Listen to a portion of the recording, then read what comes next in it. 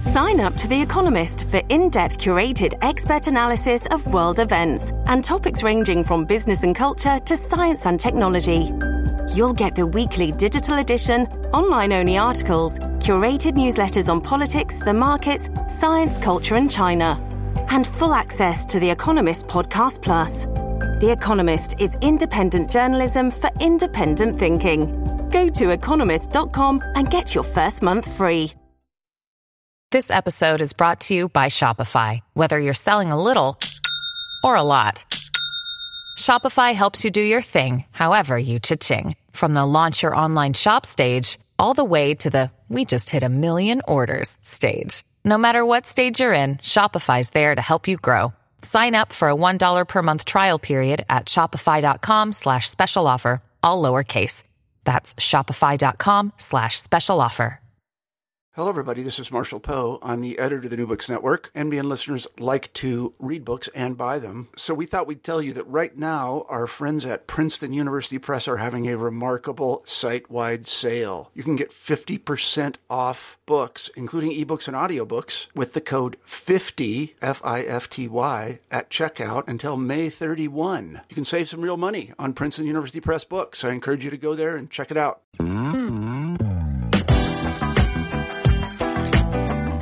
Welcome to the New Books and Dance podcast. I'm your host, Takia Nur Amin. What does it mean for a contemporary scholar to be trusted with the unfinished autobiography of a dance legend? How does one ensure that the integrity of their research matches the depth of life experience embodied in their subject's narrative? Who is best served by the sharing of the untold stories of those whose narratives have been historically marginalized? And what does it mean for today's dancers to learn about those who have paved the way for them under harsh and unjust circumstances? These were the questions I had in mind when I was lucky enough to interview historian and dancer Yael Tamar Lewin, author of Night's Dancer, The Life of Janet Collins, a soaring work that includes Miss Collins' unfinished autobiography. Born in 1917, Janet Collins was raised in Los Angeles and has the historic distinction of being the first African-American prima ballerina at the Metropolitan Opera. A dancer with demonstrable skill in both ballet and modern dance vocabularies, Janet's career included performances on television, in film, and on Broadway. Despite her triumphs as an artist, Miss Collins faced intense racial bias throughout her career as a dancer, choreographer, and teacher. An accomplished painter and deeply spiritual person, Janet's story is tenderly and meticulously recounted in both her own words and through Miss Lewin's wonderful research. The book stands as a testament to any dancer today wishing to fulfill their artistic potential in a world that can be unwelcoming and cold. Notably, Yael's research on Collins began during her own undergraduate studies and took shape over several years, during which a trusting relationship budded between subject and author. This model of scholarship and the resulting work shares lessons on how to handle the narrative of a beloved artist with care. Yael Tamar Lewin is a writer, editor, choreographer, and alternative medicine practitioner. She holds undergraduate and graduate degrees from Barnard College and Columbia University and has performed with several dance companies, including her own. She lives in New York.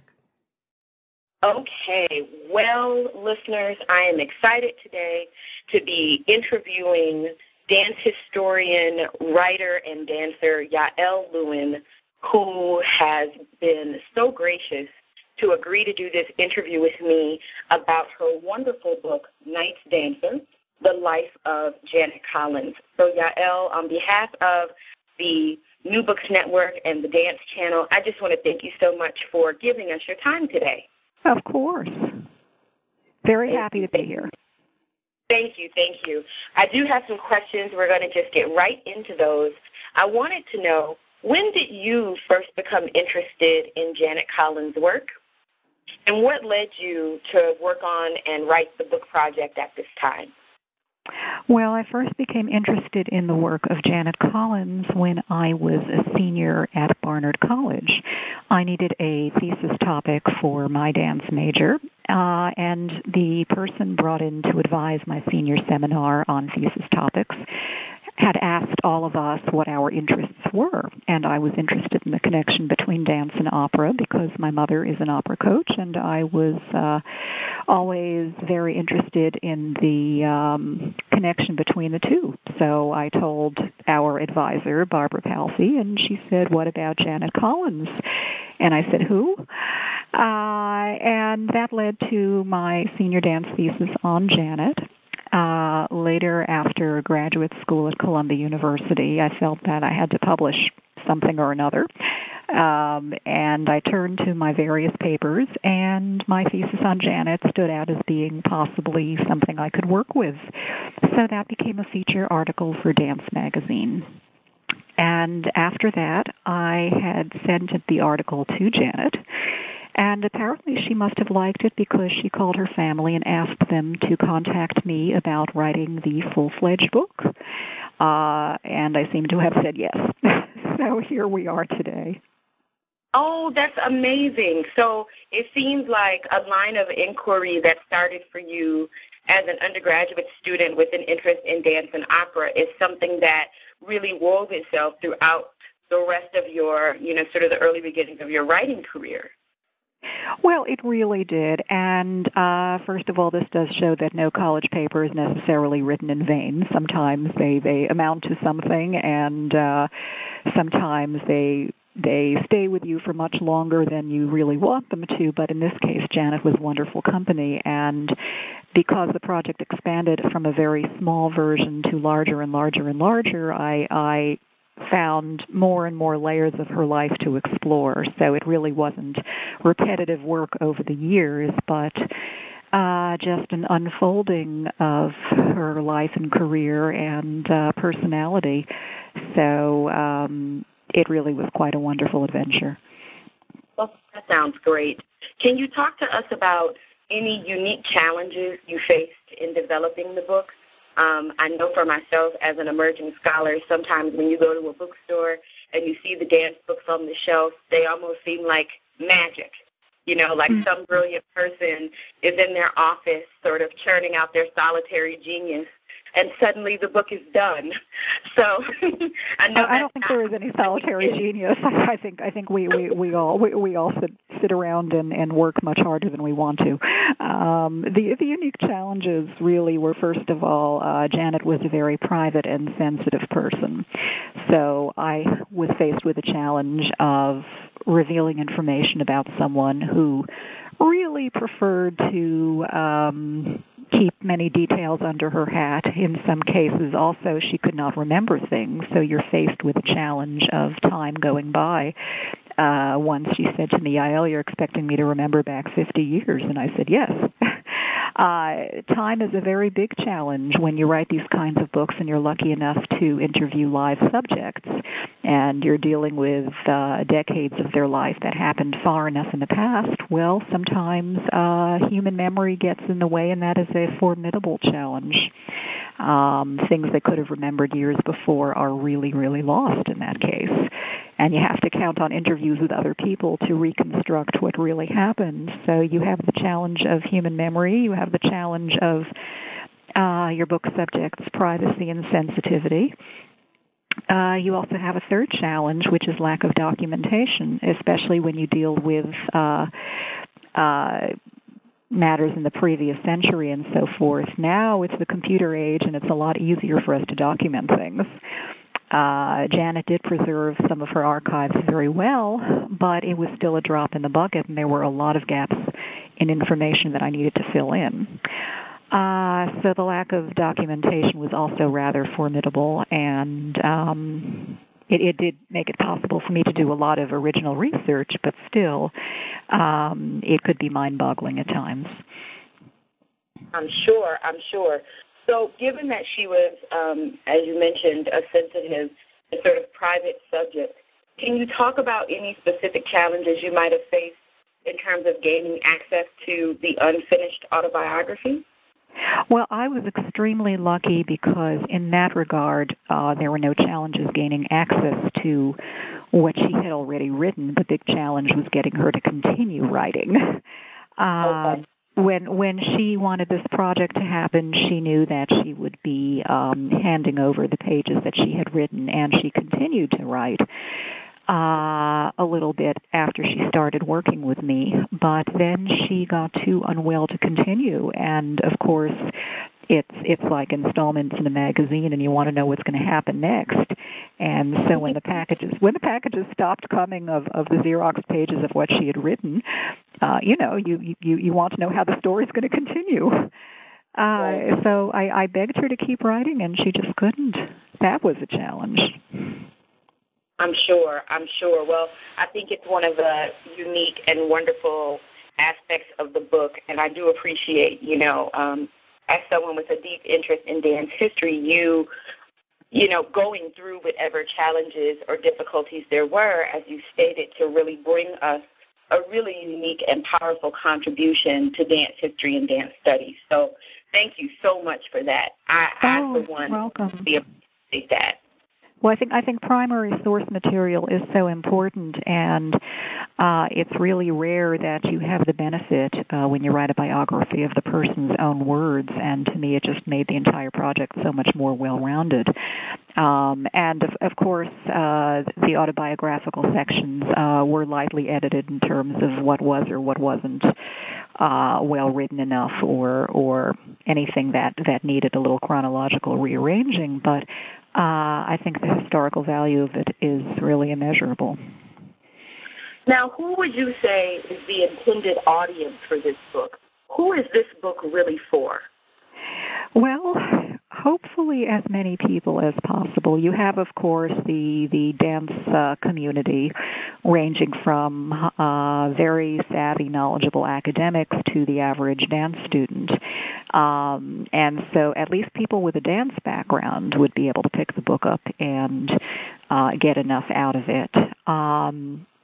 And then, of course, you have other populations, such as the African American population, in terms of whether this book provides enough historical and cultural insight for that community. And, one can only hope that people who might not necessarily be interested in dance will pick the book up anyway, because they do want to find out more about what was going on in their cultural heritage, especially in 20th century America.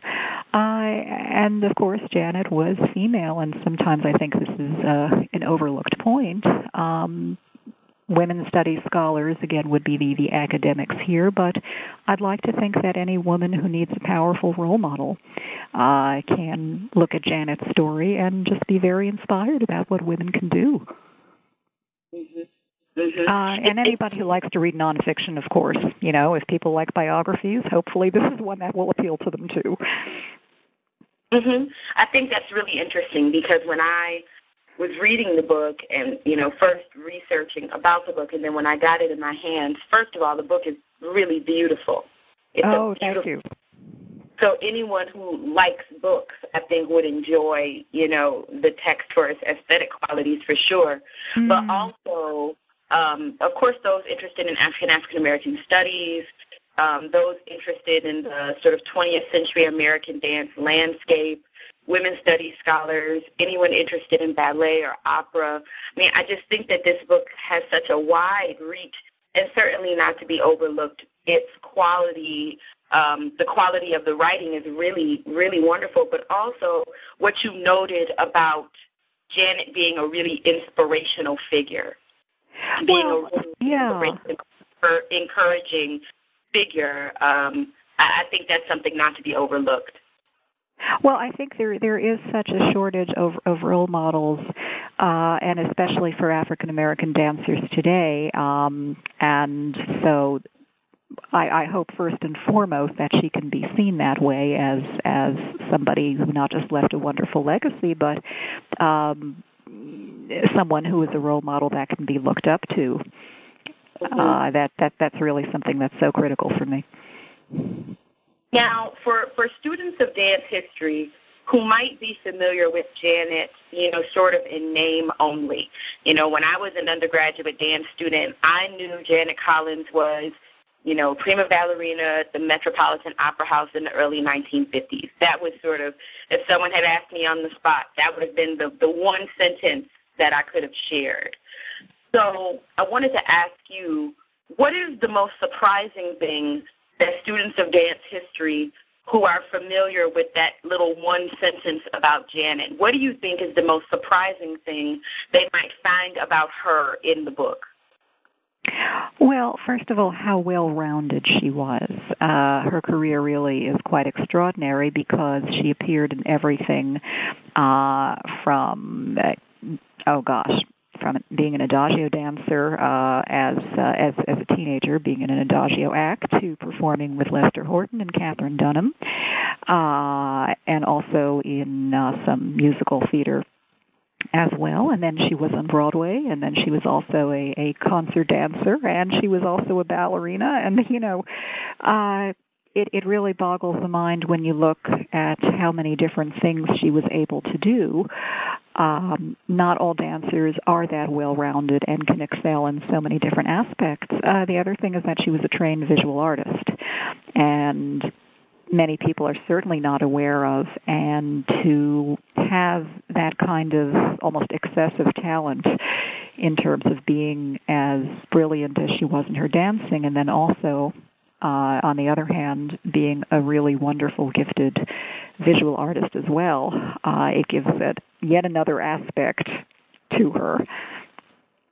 So I hope that students of dance history can take that all in and not be too overwhelmed, because not all of the people you read about in dance history books and so forth really were that successful in accomplishing such a well-rounded career.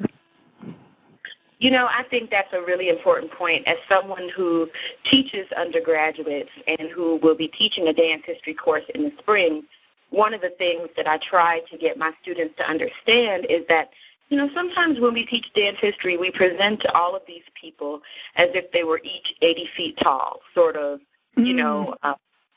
divorced from or devoid of the social and political context in which their work really emerged. And one of the things that I love about your book, is that you really bring that point home. We try to encourage the students to understand that, yes, what you do in the studio is important, but it's critically important that you engage other interests, that you read, that you pursue opportunities to share your talent broadly, that you are aware of what's happening around you, and trying to get them to understand that these people who emerge as sort of the names that we talk about in dance history were, for the most part, people who were well-rounded, connected, aware, and engaging beyond what was happening just in the studio space. Mm-hmm. Absolutely. And also the lesson is to really make sure you are trained in more than one thing. Janet was as proficient in ballet as she was in modern dance, and she felt that you really needed you really needed to be proficient in both. That's wonderful. I wanted to ask you, as a dance historian, why do you think it's critically important to bring forward the work of dance artists of color? I mean, you hinted earlier at, hoping that the book would be an inspiration for dancers of color in particular. So why do you think it's critically important to bring forward those narratives in contemporary dance scholarship? Well, first of all, I think there is certainly still enough of a population out there of dance students who do not have those role models. Any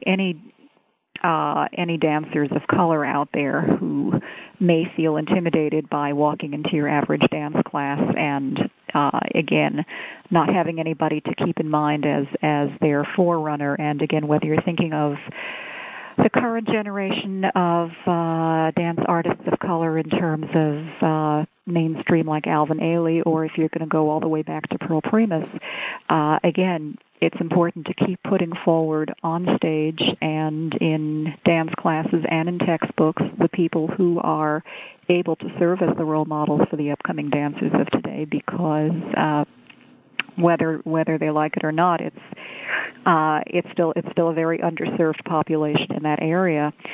I think that there are companies that are successful like Alvin Ailey in terms of they tour a lot. People have a lot of opportunity to see them and to get inspired by them.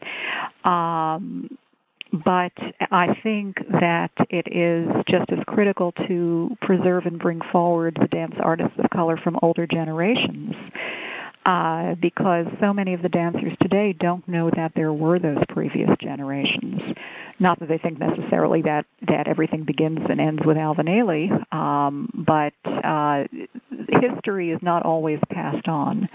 And I think there's something more profound in knowing that, my goodness, in the 1950s already there was a black ballet dancer.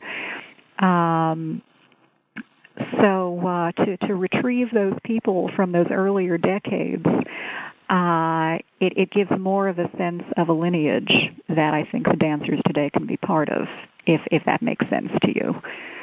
Otherwise, we're just dealing with what we've got in the 21st century, and you don't feel as much that you are part of that lineage when you know that you had role models stretching all the way back into those earlier decades. Then there is something especially powerful, I think. I think so, and I thank you for bringing that forward. It's almost the idea that choosing to have a life in dance means stepping into a lineage where you're choosing to live in the world intentionally in an embodied way. Yeah, and acquiring a family tree almost. And I think so many of the struggling dancers today don't have that sense of it. They only know what's around them and maybe the people they see on stage, but I don't think they feel that support from a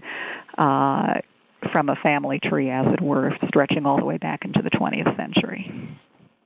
Thank you for that. That's really, really inspiring, and I think also very on point, very on point. What do you think Janet's career has to tell us about concert dance today and ballet in particular? If we could sort of look, using her career as a lens, what do you think it tells us about the current landscape of concert dance and ballet in particular? Well, I think her career sheds light, first of all, on a very fascinating time period when concert dance really flourished. And we're not as aware today of, we use the term concert dance in more of a description of what came earlier on.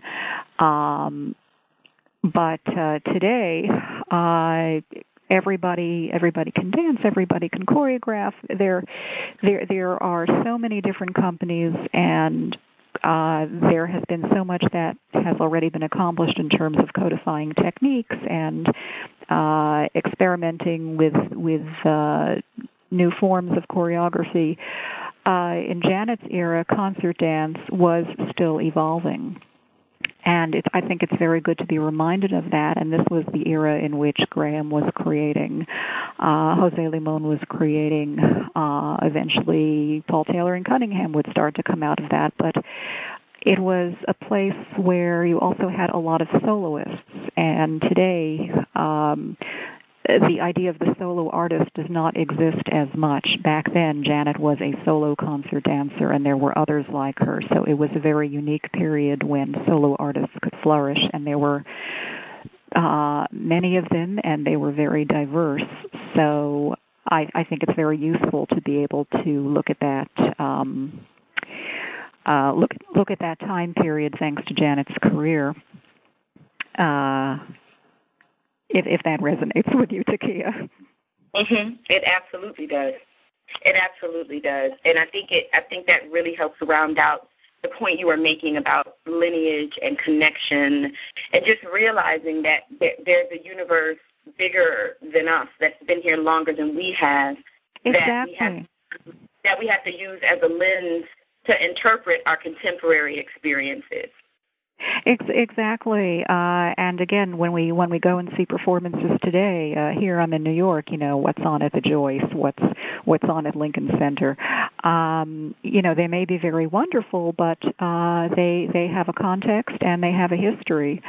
And you would perceive them in an entirely different light if you looked at the performances compared with what was going on in the 50s and 60s, and you can see what developed into what, and it gives you a different appreciation of what is being performed today when you are more informed about the history.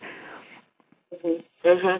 I think that's true. That's really brilliant. I know that one of the sort of biases that we have in the dance community is that among some of us, there's an assumption that the term creative process only applies to those of us who are creating studio work. Mm. And there's been, among some of us, the sense that those of us who are dance historians or dance writers don't really engage in a creative process in the creation and development of our work.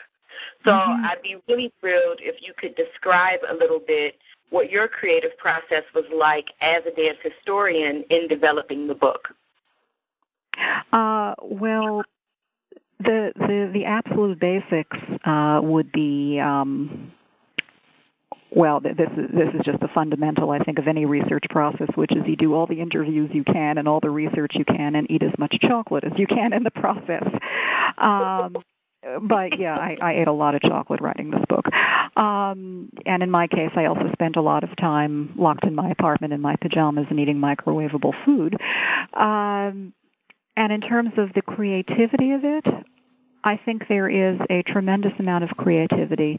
This book, because it had so many layers I had to account for, you have the layer of African American studies, you have the layer of women's history, and others. It's like a lasagna as opposed to a book. You just keep layering on, and one of the creative parts was figuring out how to arrange those layers. Also, as the book begins with Janet's autobiographical chapters, and then the rest is my biographical research and work, how do I get that balance? How do I make one flow into the other? And I ended up with an intermission section between the two. There were definitely a lot of creative challenges just regarding that alone and wondering how it would be received. It really did feel like a huge creative experiment that would succeed or fall on its face. And I think that a lot of creativity is required just in how one presents facts. And that's a real behind-the-scenes thing that maybe people don't think about when they read the work of dance historians and so forth, and other academics. But how do you make facts accessible to someone who's maybe not so familiar with your subject? What kinds of words do you use? How many adjectives do you throw in? How much technical terminology? So there's always something creative to me in this process because there are going to be multiple challenges that keep coming up, and the problem solving inevitably makes you feel that you have to think outside the box. At least that was my experience. I think that's really useful. I don't know if that answered your question, but I hope it did. Oh no, I think that's really useful. I mean, for me as an emerging writer, I think about my own process as sort of like making a quilt, or weaving together, these disparate threads. Particularly when you're working with primary sources, which might be everything from a costume to a letter to any kind of cultural document, playbills, posters, flyers. You have all of these materials, and then you have interview data that you're trying to sort of put together in a unique bricolage. Being a dance historian is not the same as being a journalist in that way. We're not just reporting facts. Exactly. Yeah, we are weaving together a complex picture such that even if someone else had all of the materials that you had in putting together Night's Dancer, I'm sure that they could not have written this book. Well, I think everybody would have their own take on the material and idea for problem solving.